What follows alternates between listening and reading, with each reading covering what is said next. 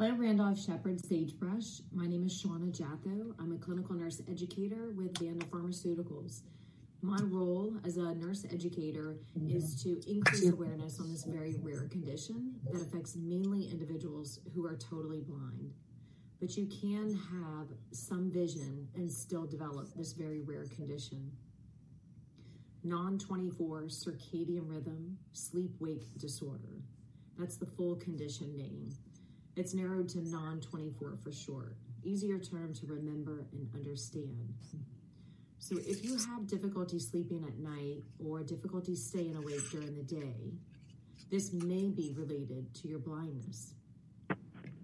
The three main symptoms of non-24 is difficulty falling asleep at night, difficulty maintaining that sleep, being able to get a full night's sleep, and or difficulty staying awake during the day, where you may experience having to take naps, or it's difficult trying to stay awake during the day, or to the other extreme where you're falling asleep uncontrollably.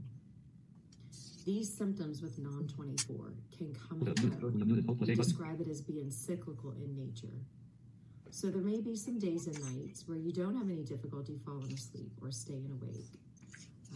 Other times where it is a struggle. And during those times when it's a struggle, that's when it may be affecting the quality of your life. That could be physically, socially, emotionally, mentally, because non-24 is a rare chronic disorder. So meaning chronic, that over time, that may start to affect the quality of your life. How non-24 happens? Just to give you a little general overview, is individuals that have this condition either are not able to perceive any light perception or enough light perception through their eyes to get that signal to our brain to tell us when it's day and when it's night. So if we're not able to perceive any or enough light perception, that can lead to those three main symptoms of non-24. Like I mentioned, it affects mainly individuals who are totally blind, up to 70%, but you can have some light perception and still develop non-24. So if you're struggling with a routine sleep pattern and have been struggling with this for some time, it's affecting the quality of your life, or you may just be interested in learning more about non-24 because you may not have heard of it. You can reach out to me directly at 202-538-0396. And that way I can get you connected with one of our health educators. The importance of our health educators is they're there to provide you further information and education on non-24. Rogue Amoeba is proud to present Audio Hijack 3. Record any audio on your Mac, from software applications to microphones and other hardware. Like I mentioned, it's so rare, your healthcare provider may not have heard of this condition. So our health educators are there to further educate you, also set up our account manager to educate your healthcare provider. They can mail you, email you literature so that you can do your own research. You have that continued support with our health educator. So if you would like to learn more about non-24, please call me 202-538-0396. Again, my name is Shauna Jatho, one of the clinical nurse educators with Vanda. I look forward to meeting many of you virtually during the convention or over the phone. Enjoy the convention. Thank you. Okay, artists will be back shortly and we'll do a door prize. And would like to thank Vanda Pharmaceuticals. Go ahead and go to the next presentation. I've got door prizes for the end of the morning session. We can thank Vanda Pharmaceuticals for being one of our sponsors and exhibitors. It's fantastic to have them and to give us an update on the latest advancements in the cure and treatment, or not cure, but the treatment for non-24, which affects a large majority of our members in the entire blindness community.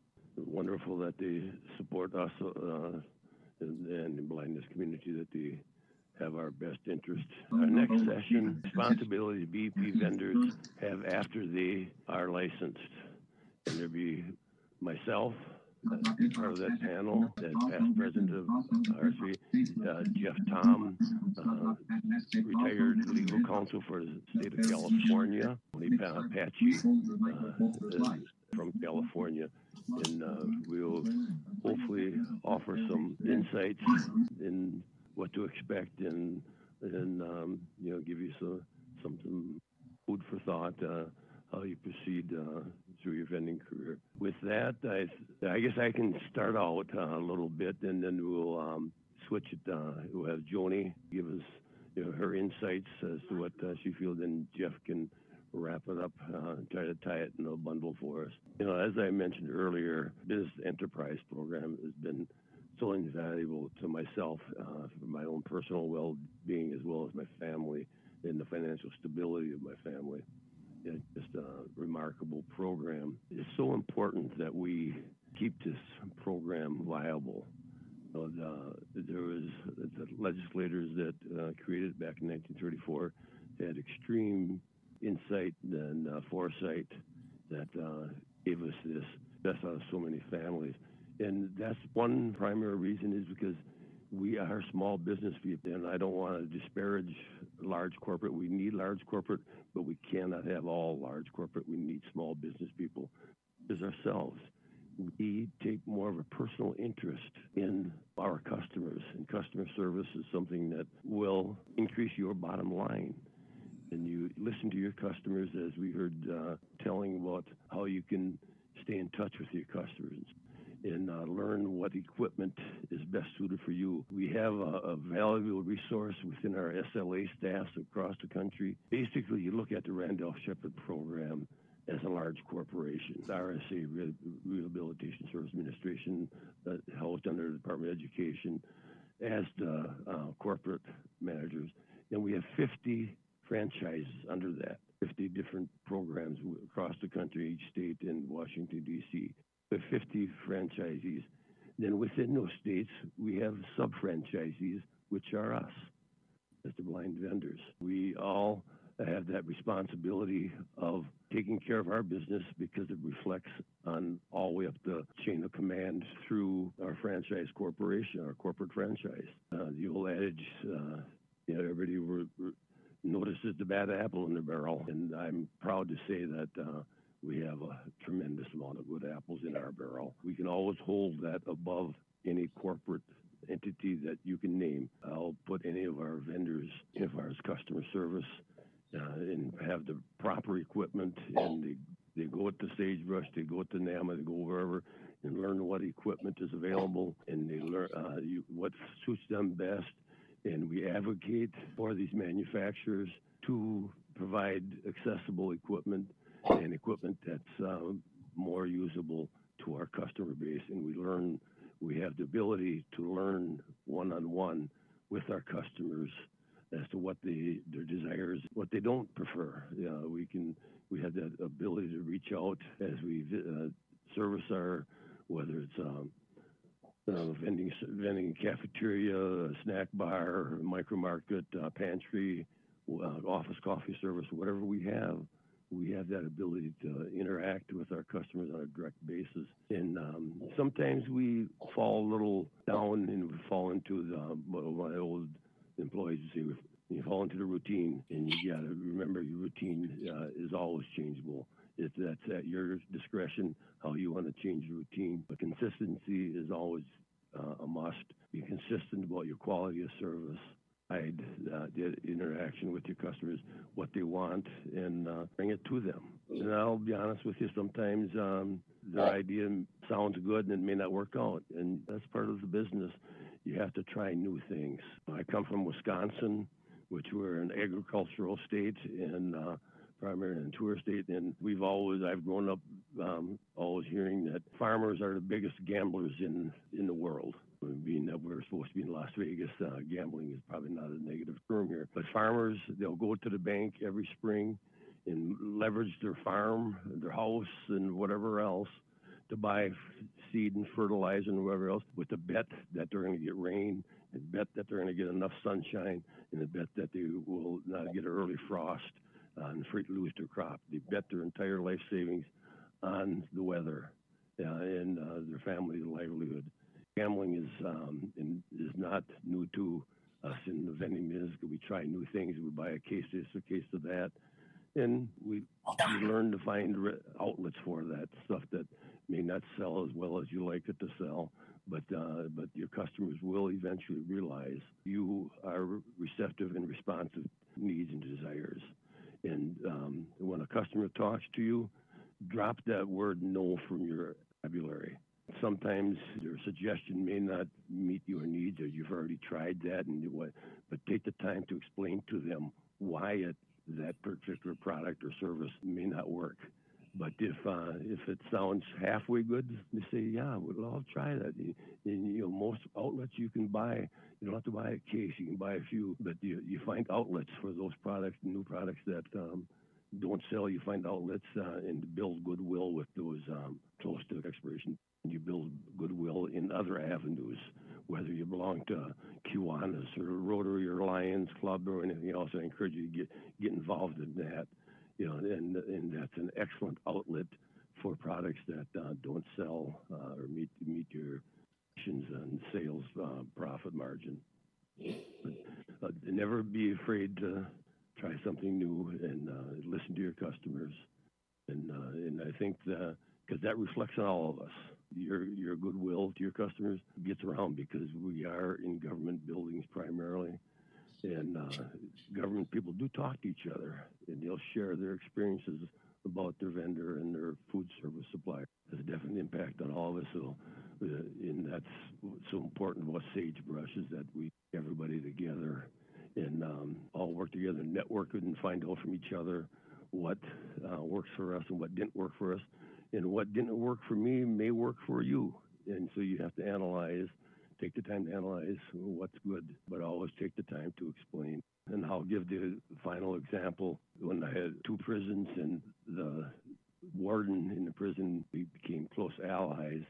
And whenever I would request something to do something within the prison system, she would say, yes, I can get that done. And it would be done within hours or the next day. But if there was something that I requested that did not meet their security levels or whatever else, she took the time to explain to me why I could not do that in that facility and what the consequences would be, or the outstanding, again, build your relationship with your building managers and stuff, your prison wardens and stuff. You learn from them and just improve your ability. And remember the old adage in the restaurant business and holds true in ours, your reputation is only as good as the last sandwich you served. If somebody had a bad experience, they're probably not going to come back. So try to make every experience with your customers a pleasant one. But with that, I think, Joni, can you give us a little insight on what's going on your end there? First of all, I guess one of the most important responsibilities is your fiscal responsibility to your state to pay your monthly operating report fee, your IRS bills, your Board of Equalization, your sales tax. And also, I feel that the very most important responsibility is to your customers. The key to communicating with your customers is what responsibility. The key is communicating with your customers. And there's a lot of aspects of that. Your customers, they can buy their gum, their chips, their candy bars anywhere. They can go down the street and it might be even cheaper. It might be more expensive, but they might like that place better. The thing that you need to figure out when you open a location is how best to serve the customers. And you have to remember with a little humility how to serve the customers, that you are serving the customers. It's not what you like, it's what they like. Sometimes I think the customers will come in if they feel special, if they feel like you are needing them to pursue your business, if they feel like they want to come in because maybe it's more fun here, maybe you have a little laughter going on to keep everyone in a good mood.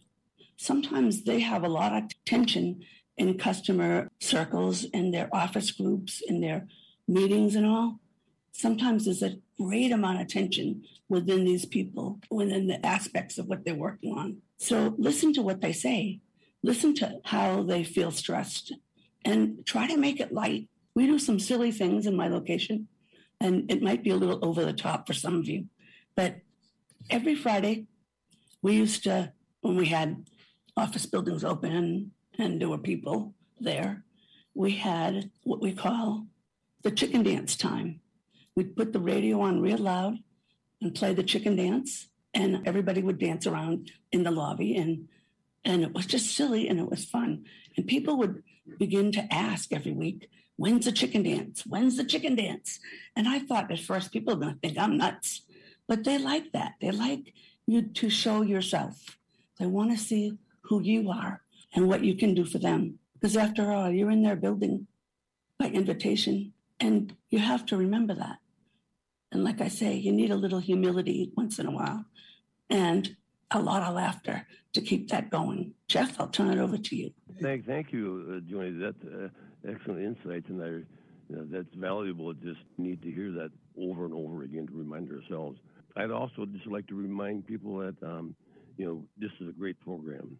We can own a business with no personal investment, a financial investment. We have a lot of sweat equity that we put into it. But the success of any business is professionalism. You have to act professional, look professional in order to gain respect. The old story about the door-to-door salespeople, in particular, when insurance agent would go from house to house selling insurance or whatever, they always drove the nicest cars, the big Cadillacs, Buicks, Oldsmobiles, big Lincolns, or whatever. And the idea was to look successful. That person that you're knocking on their door sees you and says, "Oh, he's successful. Other people must trust him, so I can trust him too." So, but if you show up at your cafeteria or vending facility, you or your staff, and you got faded jeans, worn out jeans, or tennis shoes flopping around, or dirty hands or whatever, you need to be professional. And I would strongly urge you and your staff have some type of uniform, or at least a shirt or something to people, and make sure it's clean on a daily basis. Every place I've worked in the past, we're required to at least launder our uniforms or clothes, whatever. And so just keep that. Since we have everything else furnished to us by our SLAs, why not invest that into add to our professional look? So and thank you, Joanie. I mean, your insights are just so invaluable there. With that, I asked Jeff Tom, retired attorney from the state of California, and a long, strong advocate for the Randolph-Sheppard program and for American Council of the Blind. Jeff, can you give us your insights?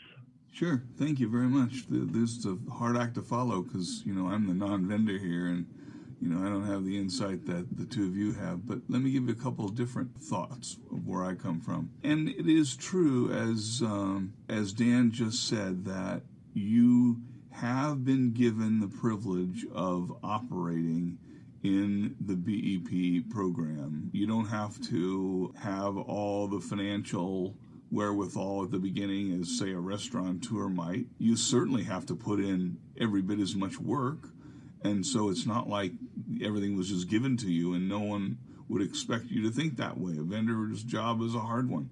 But on the other hand, it is a privilege to be in this program, and you have been successful. And so I think this has, to me, it has two different aspects to it that I want to cover today. And one's probably a little less controversial than the other, and that being to mentor those, and this was mentioned, both of these have been somewhat mentioned by Dan, but the first of them is to mentor prospective vendors. In most states you can do it through your training programs that states have, and you can do it as part of Sagebrush and RSVA.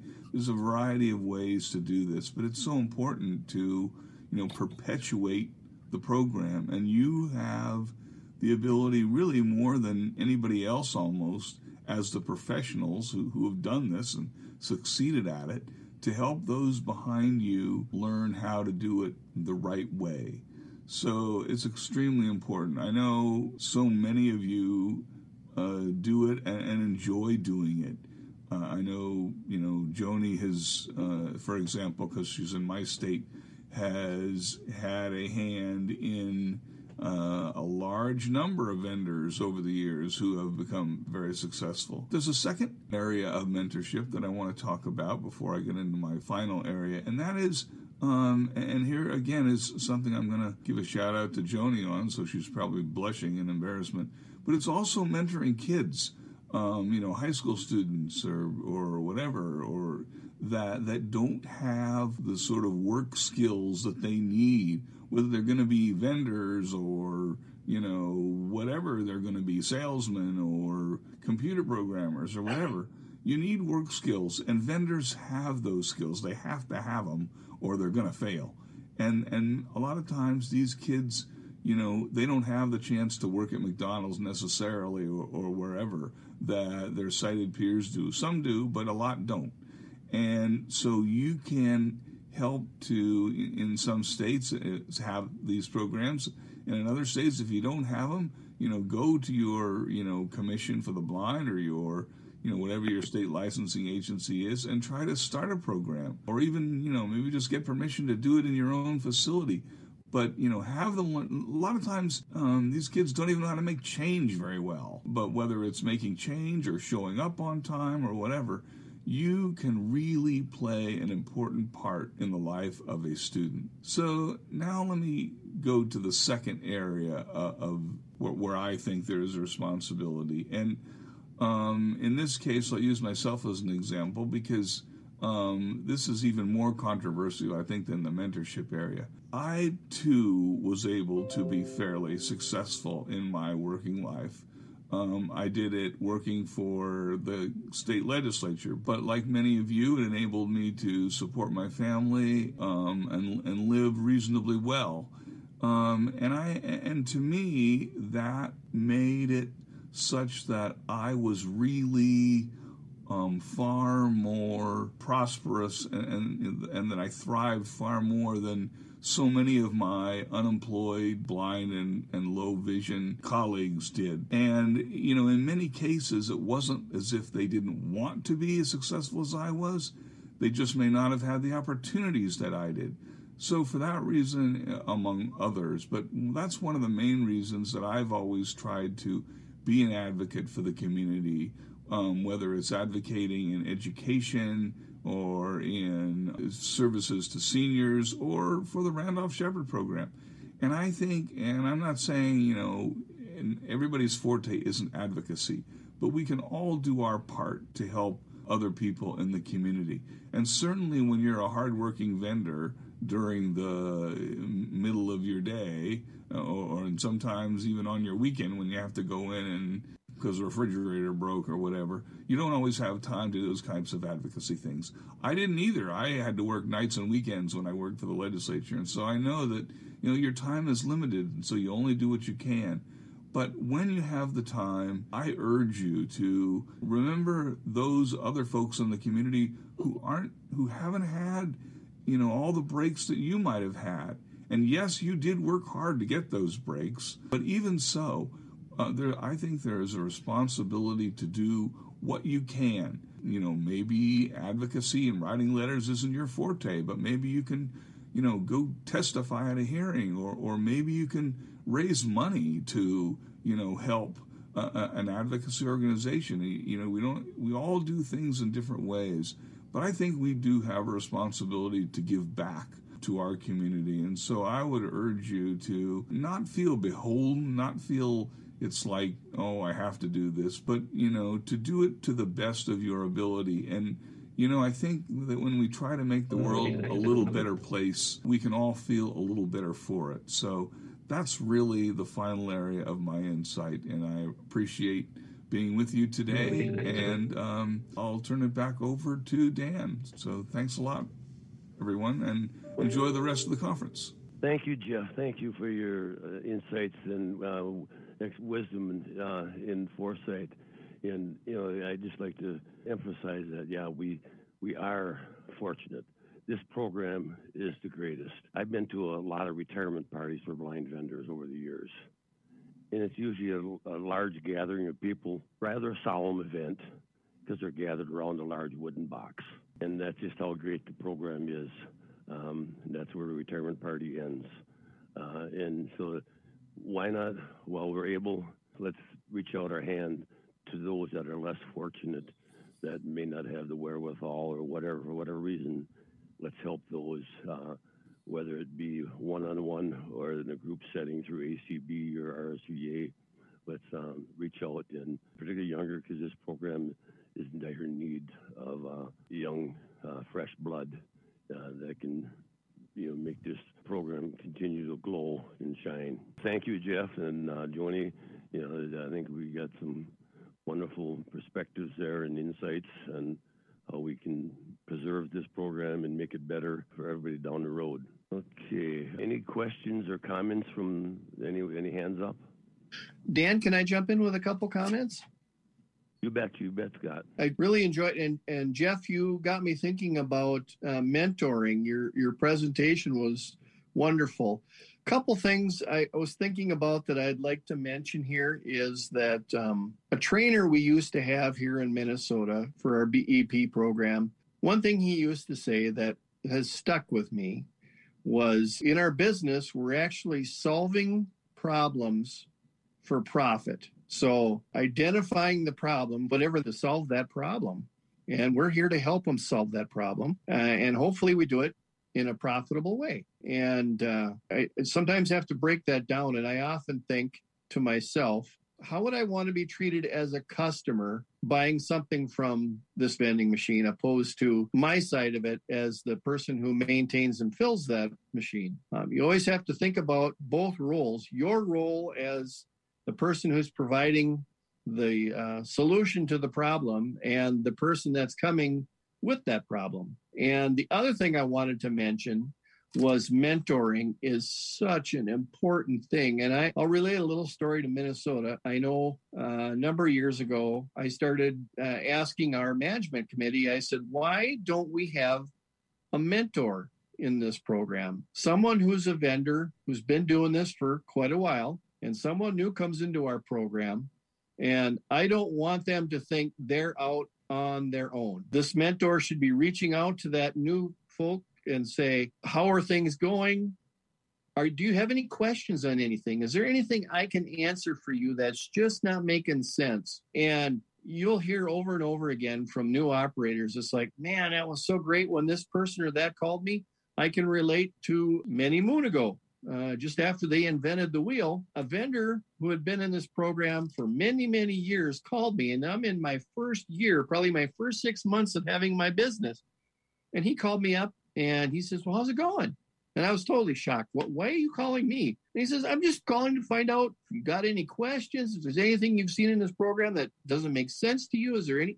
That phone call is still with me 30 plus years later. And I just hope I've been able to give that back to someone in our program, because when you're new, this is all very, very strange, and it takes a little while to get used to. And just knowing somebody's behind you and watching your back and prepared to help you if you need it is so important. And I encourage everybody in their state, if they don't have a mentor program, to look into installing it, because it'll make your whole program look better. So that's what I wanted to share, Dan. Thank you. Thank you, Scott. Thank you for your insights. I mean, that's, again, we just cannot emphasize giving back. Like Jeff says, we just have to, we've been so fortunate in our lives, and so many of our colleagues have been brought to our families and our employees. We retain thousands and thousands of employees across the country. We made their lives better because we have the initiative to follow this through. With the support of our big corporate leaders in Washington and our franchise holders in each state. And we are the backbones of the organization, and we are the boots on the ground and stuff. And not a one-person project, it's a village project. It takes a village to raise a child. Well, it takes a village to raise a business enterprise program, and it takes a village to maintain it. So all stay together on that and help each other out as best we can, and help those less fortunate out wherever we see that avenue open up for us. We'll move into our next segment here. It's with great pleasure and honor that I bring our next presenter on to you. As we move from the West Coast to the Midwest, the West Coast is Joni and Jeff, and Midwest with Scott and I. Now let's move to the East Coast, and to the D.C. area. Let's hear from our corporate executive. He's been our guidepost for quite a few years now, and he's always got some insights, and he watches over our program from above, and through his leadership and through his partners and colleagues in D.C., the program is not faltering on their part. So with that, I'd like to give you Jesse Hartle from the U.S. Department of Education Rehabilitation Services Administration. Jesse, are you on? I am, Dan. Thank you. How are you? Real good. Thank you for being here, Jesse.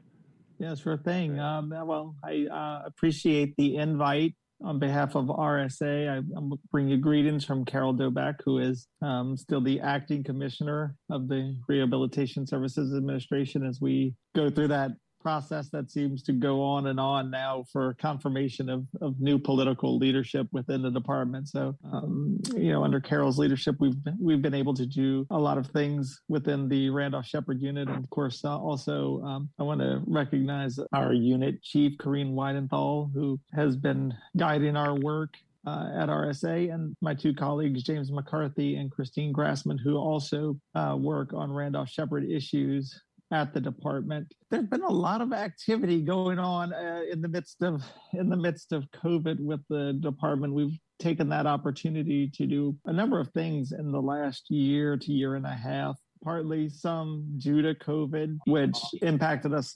our work greatly early through the middle of 2021, when Congress appropriated $20 million to be used to provide grants for relief and restoration to blind vendors who were impacted by COVID for losses incurred because of COVID. When Congress appropriates money, everybody thinks, great, let's get the money. We get this money. It should be here next week. Well, there's a lot of work that went into getting that money out the door. And I think it was an all hands on deck type of atmosphere within the department. Other offices in the department had a way into we had to send a document out for public comment, which states would use to submit their plans for how they were going to disperse the money. Pretty much all of those plans that was approved by OMB, and states submitted their plans sometime, some in late April last year, most by June, and a couple others into August. And we were pleased that we were able to approve all of the plans by September 30th of 2021. Now, we know that many states have dispersed the funds, and that's good. I know there are a couple that are still have not dispersed, and we want to take this opportunity to remind states that, the point of the funds were to provide relief and restoration for blind vendors. And the more important thing is that the drawdowns of those funds have to be made by September 30th of this year. Otherwise, they will be swept back to the Treasury. You, I believe, have till December to expend the funds, but they have to be drawn down from our system by September 30th of this year.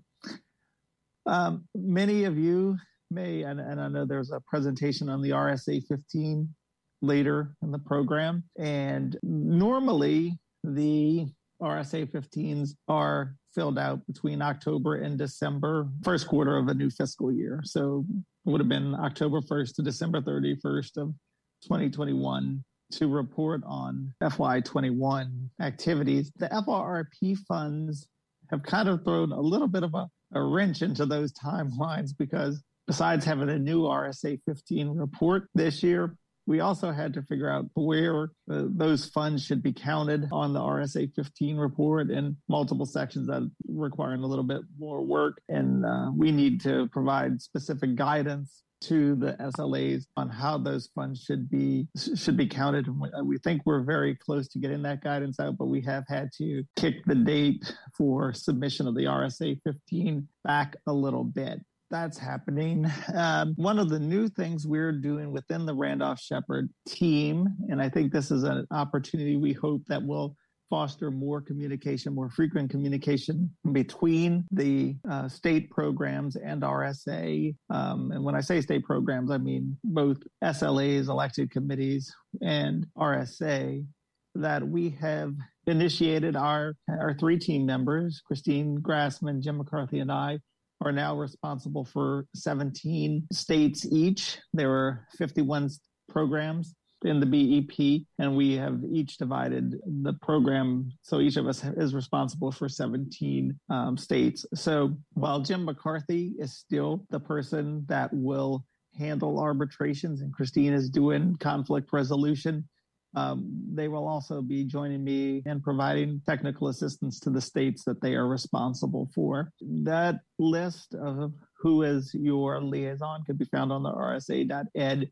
website. If you go to programs, click Randolph-Sheppard, there will be a resources link. And under that resources, besides the liaison information, there's a lot of good information that we are starting to post more information on the website. Also under Randolph-Sheppard, there's a link to legislation, regulation, and other guidance. And that's where you'll find the actual documents I'm going to be highlighting, 3 technical assistance circulars that the department has issued in the last year and a half to help provide clarity on some important issues that we wanted to emphasize from the department to better assist the Randolph-Sheppard community. And the first one, we recognized there is no definition of active participation. It's interpreted many different ways across the country. And we wanted to explain a little bit about how we thought active participation should work. So we released Technical Assistance Circular 2101. And that really involves how we think elected committees and state agencies should work together for the betterment of the program.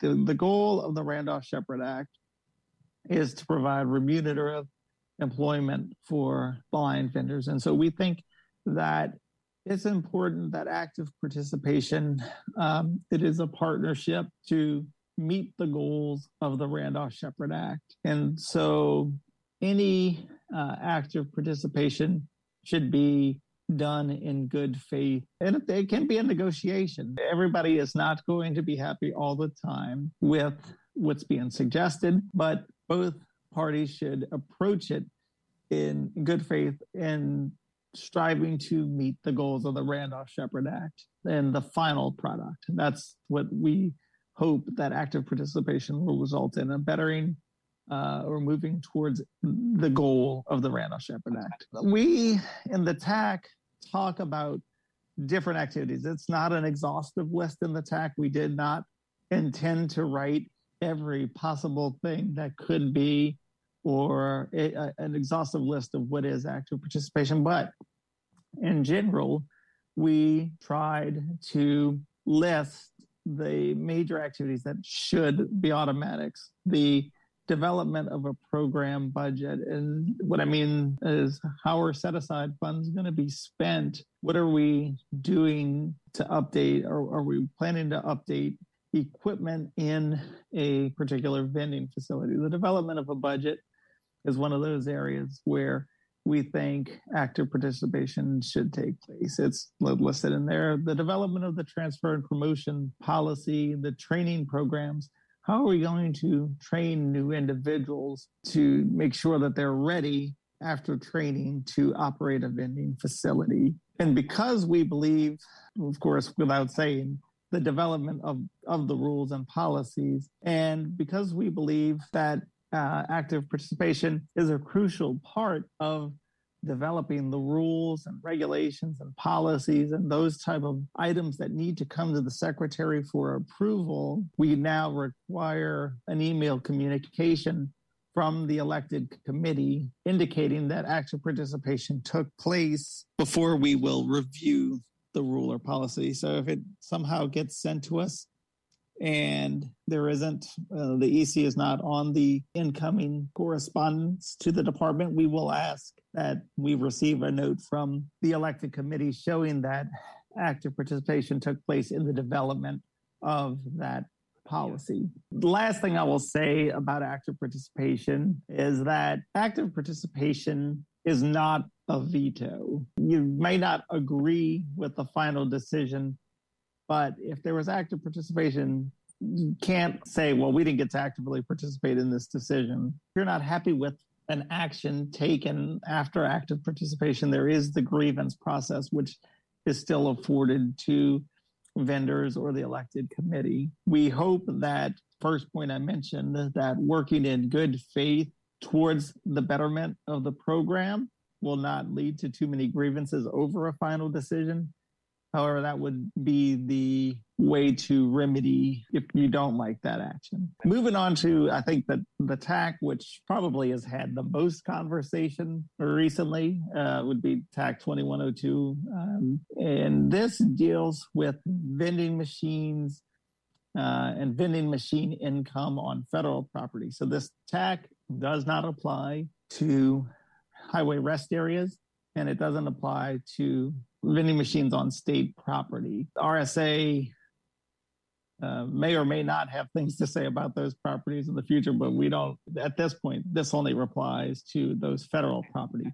And the background on this deals with, we were asked about by a couple of federal agencies about the requirements, and the way we best thought we would handle this is to issue a technical assistance circular to better explain what we thought the requirements of the statute and our regulations were. Our goal in the TAC, as we found out, there were a lot of areas where blind vendors were not filling vending machines on federal property. They weren't being assigned to those locations, and third parties were being brought in to fill the vending machine, and then funds were remitted to the state by a third-party company, and then they were being used for whatever purposes they were being used for. It could have been for retirement or health plans, sometimes buying equipment. The issue that we ran into when analyzing the legal requirements about vending machine is that Congress in the Act provided the mechanism by which federal agencies that didn't have a blind vendor would remit payments, and that was that they would remit a payment. The federal agency would then go out and find a vending company, and it would remit payment back to the state agencies. And that would be for a purpose, not to have vending machines placed by a state with not assigning a blind vendor.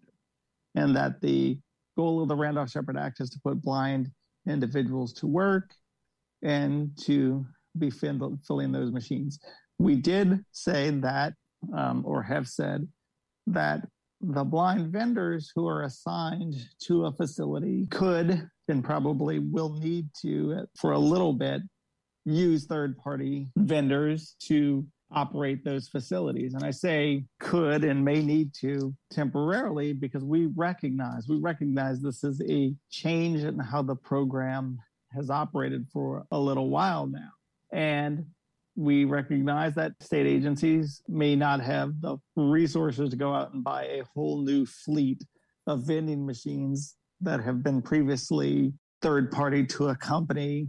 But moving forward, we hope that states will begin to make plans as we transition from what was the use of third parties instead of assigning blind vendors to these locations, to moving towards that goal of having blind vendors assume these responsibilities on federal property. Now, the blind vendor, again, in analyzing their business and what makes business sense, could decide to continue operating with a third-party agreement, but the funds would go to that blind vendor, not back to the state agency. We believe this analyzation meets the goals of the Randolph-Shepard Act in the best way forward, that blind vendors will, have a greater chance to receive that remunerative employment by filling this. And we think this is how the act was designed to operate, not that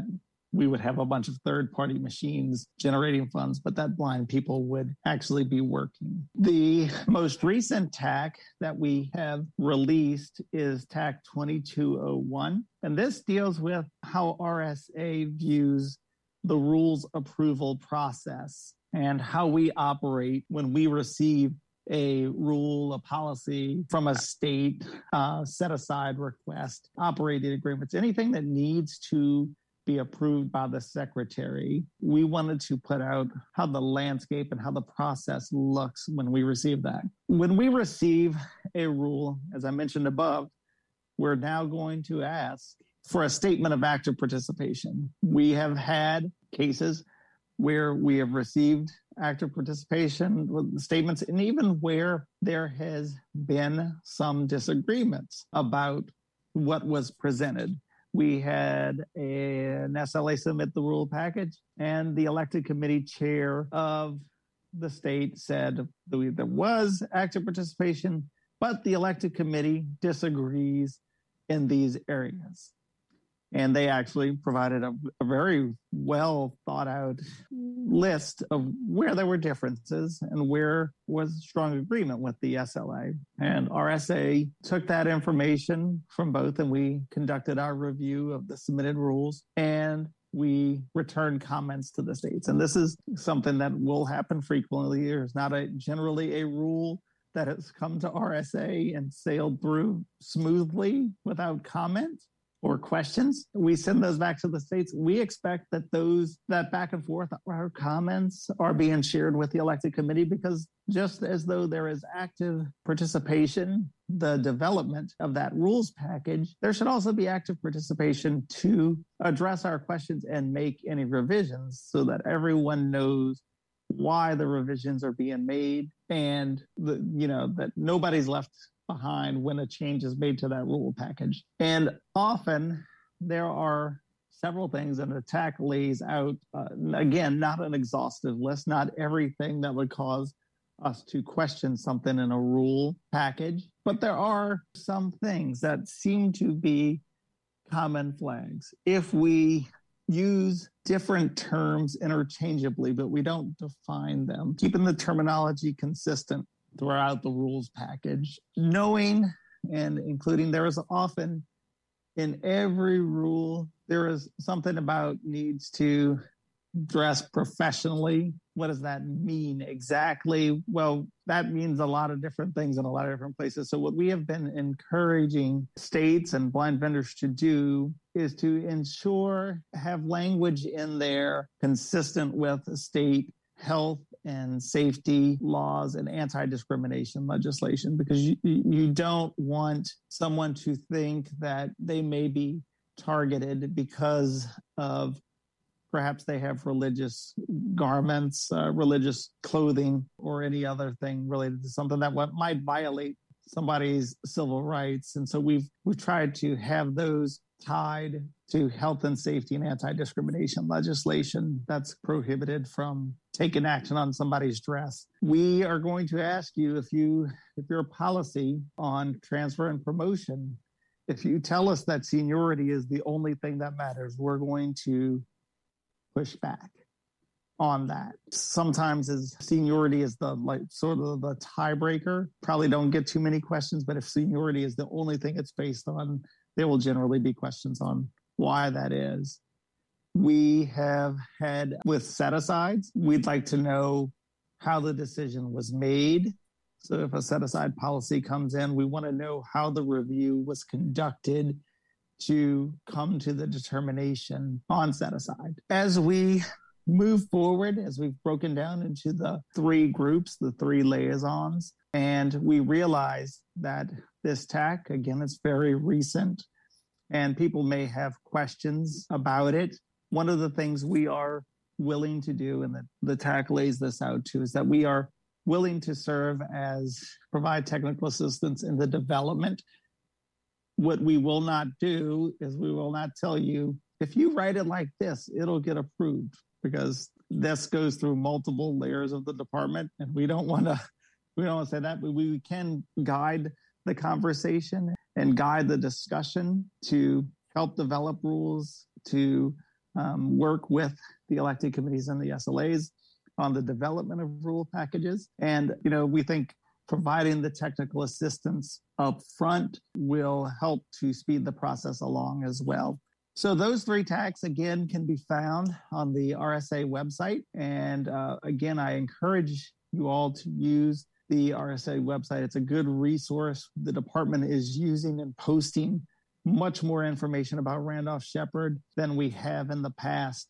That is where you will also find any arbitration decisions that have been recently posted. We are going back a little bit to get some older cases put up there so that those decisions will appear. For severely old cases, those descriptions were written in the Federal Register. If you find an older case by searching the Federal Register and you want to see what the full decision is, you can certainly reach out to the department. We generally have to request that from our cold storage facility, but we will do our best to get the information out to you that you need related to that. But do use the RSA website and go ahead and look at the information that's up there. With that, I will take any questions that we have time for. Okay. Well, thank you, Jesse. Thank you. That is just very enlightening. I'm just, I was amazed a long time ago, but I'm still amazed at how, with such a small staff, you and your colleagues were able to put together these 3 well-written and still get the CARES Act money distributed. That was a task in itself, and then you still found time to get to do this technical assistance that are so direly needed to keep our program on the right path. So we don't get take that proverbial Y in the road and go down and that the blind vendor is primary here. The state is a tool that the blind vendors need and utilize, and it's not the technical assistance is just so well crafted that it just amazes me and that just attributes to the quality of yourself and your colleagues. Thank you, Dan. I appreciate that. I always admired the staff there and yourself in particular. Are there any hands up? Yes, there are. We do have one person with a hand up. Anthony U.S. I'm Anthony DeGrassa from Florida program. My question is actually from an earlier session. However, maybe Mr. Jesse can give some of his opinions here. I have 2 questions. The first one is, again, I'm coming from the perspective of a relatively new vendor in the program. So I'm just kind of sitting back watching the who have experience do their thing. But this is kind of an eye to the future. Now, in last night's session, it was mentioned that the Randolph-Sheppard program hasn't been looked at since the 1970s, if I heard correctly. And then some people said that there's an opinion that it should be revisited. I'd like to hear what your opinions are for the future. What are the things that are lacking? What's wanting? What would make the program stronger? What should younger vendors look at program become stabilized and flourish? What weaknesses do you see, Jesse, or anybody in the panel? So Anthony, I think that's a good question. I appreciate the question. For young vendors, I think the most important thing is to be involved, bring new ideas to the table. I think the Randolph-Sheppard Act has been caught. We've always done it this way. We always have to do it this way. We always should do it this way. And I think new vendors need to bring those ideas. I think you need to look at what other companies in the vending sector are doing and figure out how can we adapt those to help our program move forward. I think we need to look at new ideas to what kind of businesses are we running? Are we trying to run the same old, just sticking to candy and soda pop and that kind of thing? Or could there be other options that may be more profitable to an individual? I think that a lot of care should be given to what is my vending facility going to look post-COVID? Now, in some places, post-COVID may be a little more advanced than in other places, right, due to whatever the restrictions in each state are. But what does my building population look like, and how can I better serve the community that I have to serve? You are exactly correct. The last time the Randolph-Shepard Act was amended was 1974, and the last time the regulations were updated was 1978, which is older than I am. Getting regulations done can be a very difficult process, particularly when there are thorny issues that exist. And there are definitely those in the Randolph-Shepard regulations, which does require, other government agencies will get a chance to weigh in and could bog down that procedure. That's why I think we've taken the opportunity. We know that is a hard road to go sometimes, and that besides other agencies, just where Randolph-Shepard regulations would fall in the pecking order of the Department of Education.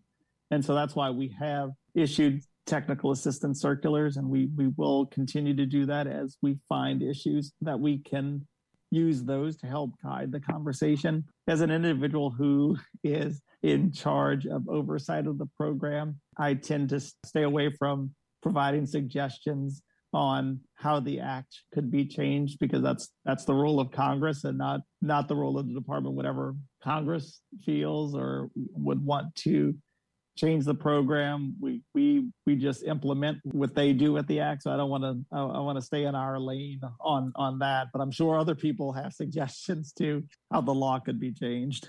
I hope that answers your question. If you have follow-ups, Anthony, please feel free. I think my contact information, it's certainly on the webpage at rsa.ed.gov, or you can just, my email address is firstname.lastname@ed.gov.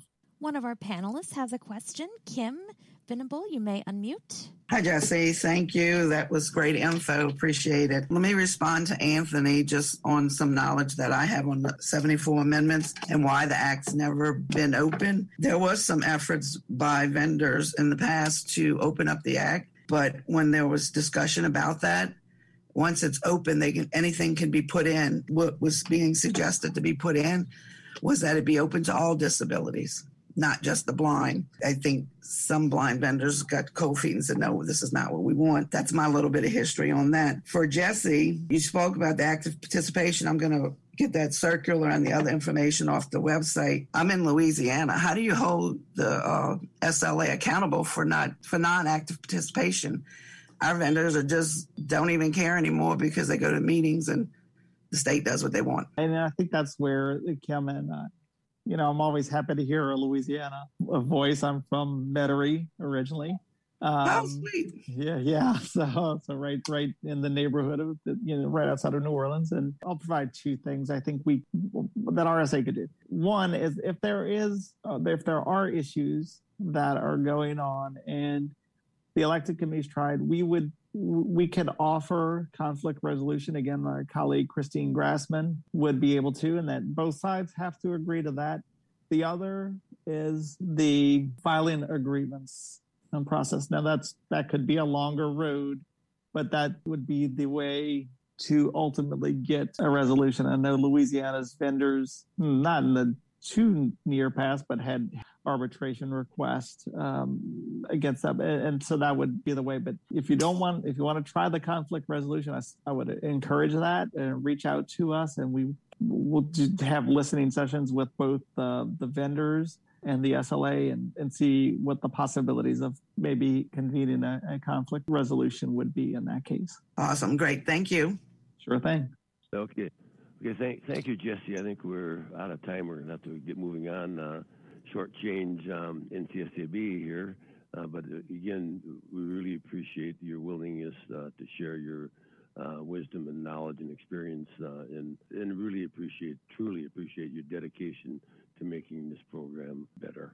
Thank you, and stay warm out there. Thanks, Dan. Have a good rest of your program. Thank you. We will. We're running a little behind here. That was such an excellent information that I felt needed to be shared, and I didn't want to cut them too short, but I feel bad that we did have to cut them short, but it's just we need to stay on schedule here a little bit as best we can. Next on the agenda, National Council of State Agencies for the Blind, NCSAB. It's a coalition of SLAs across the country, and they really have a tremendous respect for our program. They represent the entire blindness community, but they have a separate Randall Shepard vision within them, and co-chaired by Curtis Glisson and John. Curtis unfortunately retired, and he never asked our permission to retire. He just went up and retired on us. But he was just a tremendous supporter of our program. John Gordon is chairing the Randall Shepard portion of NCSAB, and they have the wisdom to retain the services of Katrina McDonald, professional advocate within the Hill in Washington, D.C., and Katrina does an excellent job of monitoring things that pertain to the Randall Shepard Act and how to promote something or do a little pushback on it. Katrina was, unfortunately, she had some health issues and she is unable to be with us today. She had to attend to a medical appointment. She has shared her notes with John Gordon, Bureau Director from Illinois, and John, if many of us old-timers, he's a long-time friend of the program. He is a former vendor, and he took the step and became an SLA person and part of the management team in the state of Illinois, and now he chairs the Randall Shepard NCSAB. Thank you, John, for joining us. We really appreciate you taking the time out of your day to share your wisdom and knowledge with us and how the NCSAB supports us. It's all yours, John. All right. Well, thank you, Dan. And I will tell you that, things haven't changed a whole lot, you guys, since I came over to the dark side. I think Sagebrush was the first convention I attended as a blind vendor back in my 20s, which was a long time ago now. And, one thing that has continued very clear to me, and that is that although we as state agencies, as bureaus for blind services, although we have the responsibility to administer the program in our states, you, the vendors, have the responsibility to drive it. And most big items that have taken place over the years with Randolph Shepard have all been vendor driven. And that's good. That's the way it should be. I am sure the individuals who authored the 74 amendments to the Act knew that. And that's why they did what they did with the amendments. And yeah, wow. I have not attended your whole conference. I just got on, but I just want to say I am so sorry to hear about some of your long-term leadership in Terry and his wife, Bonnie, and what a sad thing that is. And no greater advocate for Randolph Shepard has there been than Mr. Terry Commerdale. So anyway, I just want to tell all you guys I definitely share in your pain and your loss. He's just been a great, great advocate and friend to a lot of people for a long, long time. Again, I'm sure you guys will spend time on that this conference. So NCSAB has definitely been busy the last year. We have our conferences now for several years have been of a remote manner. And I will tell you that our Randolph Shepard Day has remained a very popular item, and it's really well attended by not only state agencies, but also by blind vendors and committee chairs from across the country.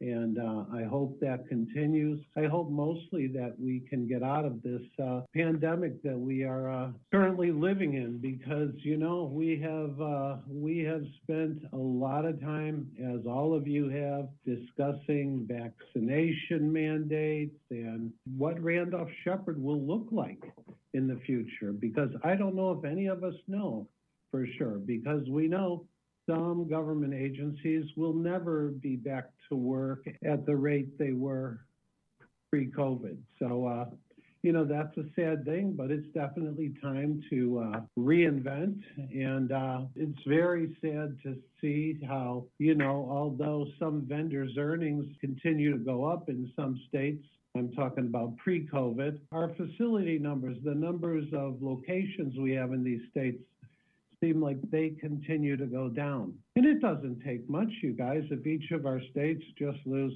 3 or 4 facilities a year.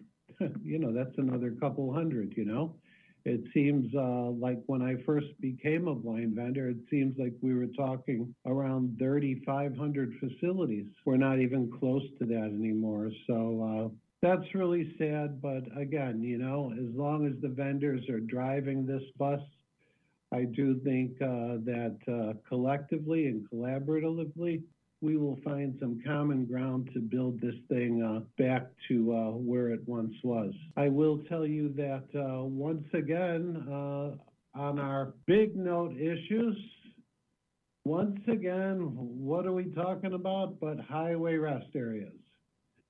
And it seems like if it's not privatization, it's like just a continual fight that we have been fighting since the beginning. To digress a little bit, Curtis Glisson, who became a great friend of mine, and we had a great working relationship for several years. Yeah, sadly, he did retire at the end of the calendar year, and hopefully he is enjoying himself down in Mobile, Alabama, and I wish him nothing but the best. I hope we've kind of all spoke that we will hope that our paths will cross in the future. So again, he was a great guy to work with. Right now, I am the sole chairman of the Randolph-Sheppard Committee with NCSAB, and we will continue to have our monthly call-ins with state agency directors to talk about issues that are in the forefront to Randolph-Sheppard. So at the end of January, NCSAB and other organizations submitted recommendations to the Department of Transportation in response to a call for comment in the Federal Register. NCSAB's comments were 5 main points.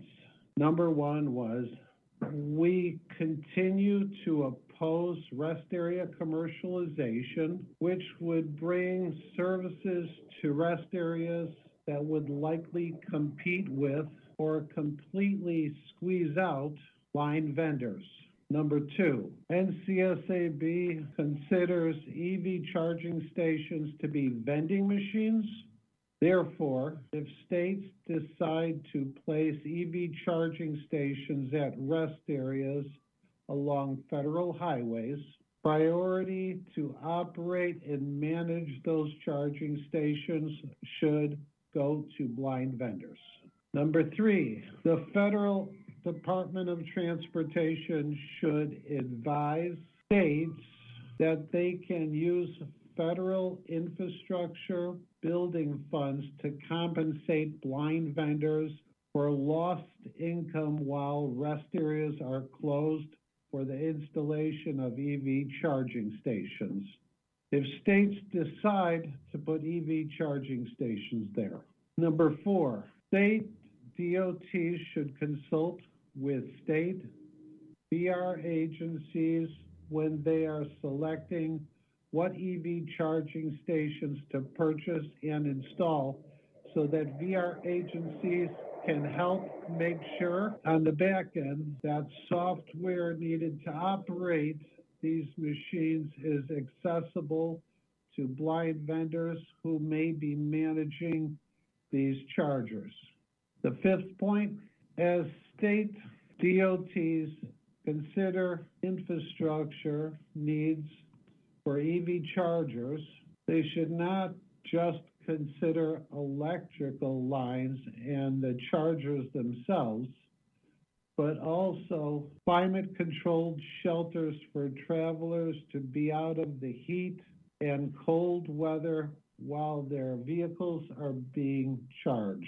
Last week, the Federal Department of Transportation issued interim guidance to states to help them start to prepare with the infrastructure plans. As part of that guidance, DOT told states how much money each of them are eligible to receive out of the infrastructure bill's initial $1 billion formula award for EV charging stations.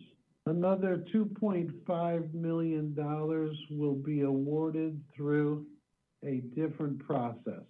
In addition to telling states how much money they will be eligible for, the DOT, Department of Transportation, made it clear that when choosing where to place these chargers, states must prioritize highway corridors.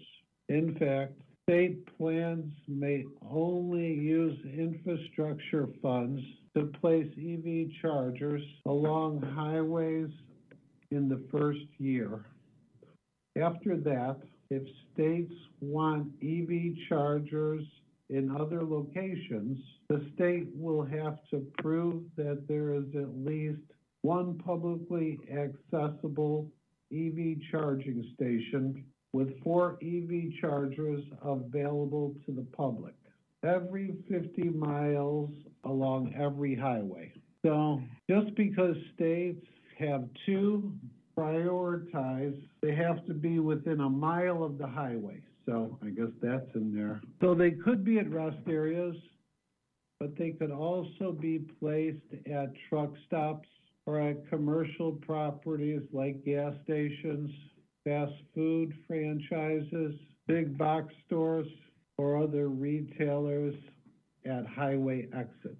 And there are a lot of people who want these EV chargers, like truck stop operators, the National Association of Convenience Stores, the National Association of Retailers, and others have submitted comments to the DOT recommending placement of these EV chargers.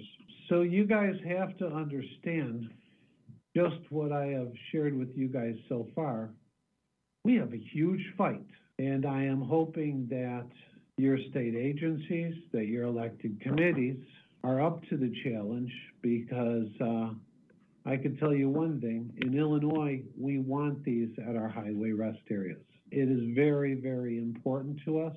And in what we submitted to the Federal Register, it is equally important that we are able to use some of this money to subsidize blind vendors if and when this construction is being done at their rest area, because this could take between 6 months and a year. The last time I looked, the government doesn't work at a real fast pace.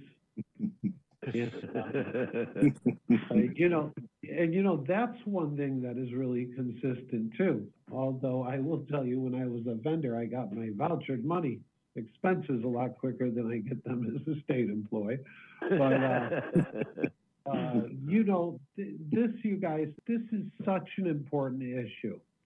I'm sure all of you have questions. I will tell you that I know Katrina and other individuals have met with some of these companies that do the charging stations. And I just had a nephew who stopped over my house at the holiday. He drove up from Madison, Wisconsin, and he told me he had to stop a couple times. And I think he told me there's charging stations in all Sam's Clubs. And they must be open all night, because I know on his way home, he wasn't going to be home till after 3 o'clock in the morning, and he was going to be stopping at a Sam's. So how all of this is going to work exactly, I don't think any of us know, but you guys rest assured that there is a lobbying group working in your state as we speak to make sure these charging stations go into their facilities. The only reason why blind vendors will be able to make money, in my opinion, off of the charging stations is based on the fact that the federal government is going to pay for the infrastructure. And any of you who know anything about SSR 8330 for unincurred business expenses, it's pretty easy for you to see that when you do the math and when you realize that if a lot of our blind vendors were not provided with vending machines and equipment and support to operate our businesses, our income would be really, really much lower than it appears to be. So it's really the same premise with this, right? they're going to pay for these charging stations, because when the private sector has purchased these out of their own money, it's kind of like a loss leader. Like they know they're not going to make money, but they're using it for what? The draw. You know, we don't have that same thing. We don't have that. Like, we couldn't purchase a charging station hoping somebody would come into the rest area to get some of our bad coffee. Sorry, you guys, but it's still bad.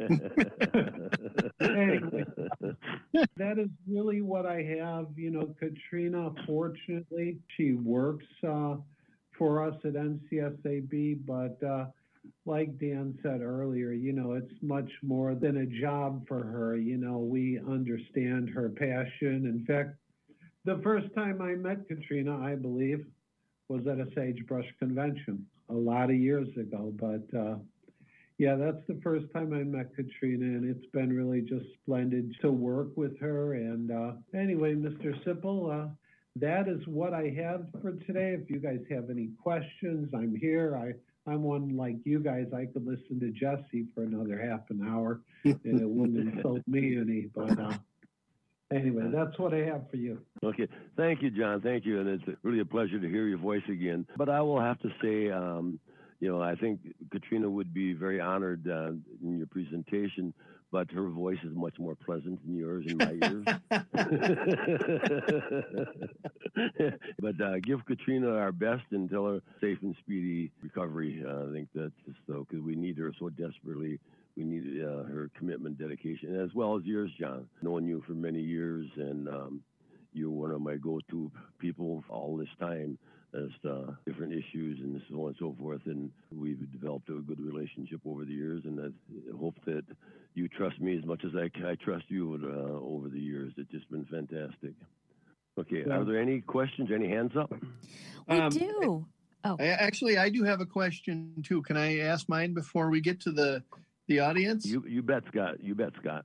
Okay. Right. John, good to hear from you. It's a pleasure to have you here with us. Thanks for coming today. My questions are just a little more kind of curious about the maintenance of these charging stations and what a blind vendor may need to know about them. I don't know how far into this you are yet, if you have a lot of knowledge of what these things look like and what kind of requirements they're going to have after they're installed. And if the blind vendors get to take these things over, what are they looking at? Do you have any idea yet? So I don't think any of us know a whole lot. I do not believe there will be a lot of hands-on going on. Let me say this to you. Illinois blind vendors have typically done things a little differently, as all of your states do things probably a little differently than other states. So I know that our state committee will probably be looking at a way for all rest area vendors to equally share in the proceeds. Of course, nobody's going to be in favor of doing that once they name the rest areas, if in fact they're going into rest areas, right?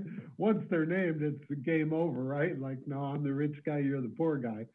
So I really don't think we know a lot, nor do we believe there will be a lot of hands-on. There's different electric than you have going to your home. As I understand, my nephew told me he could put in the electric in his garage, he could put a level 1 charge on his vehicle, which is good to get around town. But if he's going, you know, out on the highway and going to a different state or to other cities, then he needs a stronger charge. And that's what you would get at a charging station like a Sam's Club, you know? That's what I know. Fair enough. I know this is new to everyone, so I was just curious if you've had a chance to look a little deeper into this. I'm so curious. I might have to do some research on the internet tonight and just see what I can find out. Thank you. You're welcome. We have somebody with area code 507 ending 492. You may unmute. My name is Mike Colburn from Minnesota. Hi, everyone. So I had a couple questions, and allow me to adjust my tinfoil hat. When John had mentioned submitting comment, Dan, did RSVA submit any public comment to the DOT? And not at this point. Okay. So I guess my concern is I'm wondering how this doesn't lead to commercialization. And I ask that because I use California as an example, because I'd be curious, a show of hands, of how many people know that California roadside rests already have car chargers. And I know that they're a pilot program, but some of these are sponsored by electric vehicle manufacturers. And I'm just wondering how we put the two back in the toothpaste on that one. But also, I guess to me, this is just one step closer to commercialization, and just wondering your thoughts on that, John. So I know there are people who feel that way, but because we believe that a charging station can be looked at as a vending machine, it disperses a product. And because we believe that is the case, we believe that it falls under our priority. I mean, I know people have different arguments over this issue, but I don't really see it that way. I might feel different. Well, in Illinois, you know, our state law pertaining to highway rest areas prevents us from selling like items, you know, to, what they're selling in gas stations, you know, in the way of fuel, oil, and so forth. But this is totally different. And to be honest with you, we in Illinois were offered charging stations, I want to say, as far back as 10 or 12 years ago. And at that time, we just kind of stared away from it. We thought it was too early, and it obviously was. We believe that it's a machine that disperses a product. For that reason, we feel it falls under our priority, and we don't feel that it really is in the same vein as privatization of rest areas. I think one point too that might do with the charging stations is, it's unknown yet the profit margin on it, but it's more than likely it's going to be a low profit margin. You know, if we as blind vendors maintain control of the units at the rest areas, there could be a markup, but it'll be small. What you're going to have is your truck stops and your fast food restaurants installing charging stations as a loss leader, as John mentioned, as a loss leader. And so what that'll do is deter people from rest areas. But if we have the charging stations available and make them as a leader to get the people to stop in the rest area versus a truck stop or a fast food restaurant, I think is the more important factor we want to look at, and hopefully make a little money off it in the process. But main thing is to draw the customer in there, because right now rest areas were built under congressional leadership as safe havens. The truck drivers are only allowed so many hours per day and so many hours per week to drive, and if they're pulled over and they're logged out, they have to pull into a way station or a highway rest area as a safe haven. And hopefully, by having the charging stations available at the rest areas, they'll still use the rest areas for that purpose, as well as the tourist traffic will use the rest areas rather than going to a Sam's Club or to a Arby's or a McDonald's or the local truck stop. And then they benefit from, when the people walk in to use the facilities, they'll buy something else. We want them to stop at the rest areas. And since the infrastructure bill, if it goes through, will provide these, and it will be no additional expense to the Randolph-Shepherd program as a whole. We better be monitoring it, and like John said, we better dig our heels in, and we're be so grateful that NCSAB did submit these comments. They're very eloquently put out there, and it's difficult for DOT to do anything other. But I can assure you there will be states that will try to deviate from that, because there'll be a fear of maintenance on these EV units 10 years, 20 years down the road, which is likely, but it's too early to worry about that. I think now we just got to focus on make sure our rest areas are taken care of and that they maintain priority for our blind vendors. Anyone else have a hand up? Yes, one of our attendees. Actually, we're running out of time, so I can give the ending code right now for folks who want it. The ending CE code for credits is 1ABBGH. So 1AB as in boy, BGH.